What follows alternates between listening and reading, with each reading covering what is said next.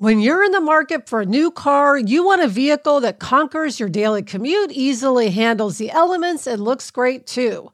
You need the reliability of a Toyota and the confidence that your investment will last. Why? Because after all the carpools, shopping trips, and weekends out, you want a car that still has plenty of miles left in it and holds its value for a great trade-in deal. That's where Toyota leads the pack as the #1 resale value brand for 2024, according to Kelley Blue Book's KBB.com. So check out the all-new, fully redesigned 2025 Camry or test drive a stylish and affordable Corolla sedan or hatchback.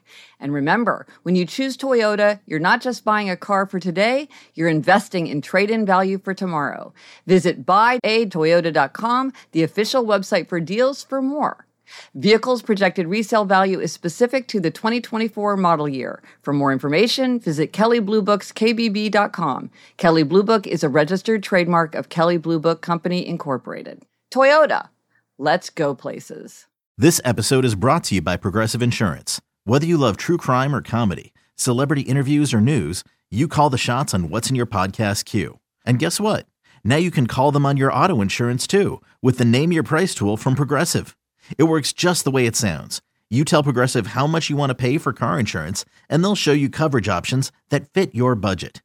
Get your quote today at Progressive.com to join the over 28 million drivers who trust Progressive. Progressive Casualty Insurance Company and Affiliates. Price and coverage match limited by state law. I'm Gretchen Rubin, and this is A Little Happier.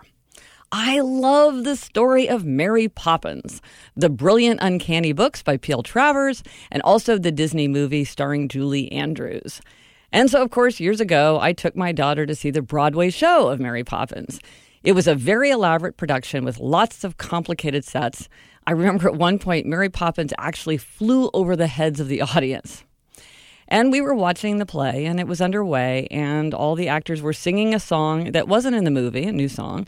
And there were some big figures on stage. I don't remember if they were giant clown heads or monsters, but whatever they were all moving around as the actors sang and danced. And among the actors, of course, were the two children who played Jane and Michael Banks. Now, at one point, given the complicated nature of this set, something broke down and everything slowed to a halt. And the boy playing Michael gamely kept on going with his lines. You could practically hear him thinking, "The show must go on," or "Whatever happens during the performance, don't let it throw you. Just keep going as best you can." So he kept going, even after the other actors had stopped. Clearly, this was a situation that was going to require that the curtain come down and everybody take a real break so this could be fixed. But the boy kept going after everyone else had stopped until I heard a deep voice issue from the side of the stage.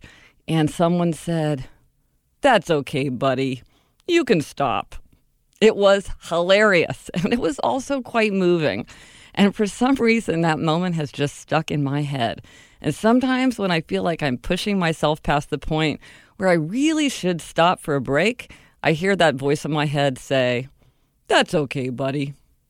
Sometimes it's okay to stop, even in the middle of everything. I'm Gretchen Rubin, and I hope this makes your week a little happier.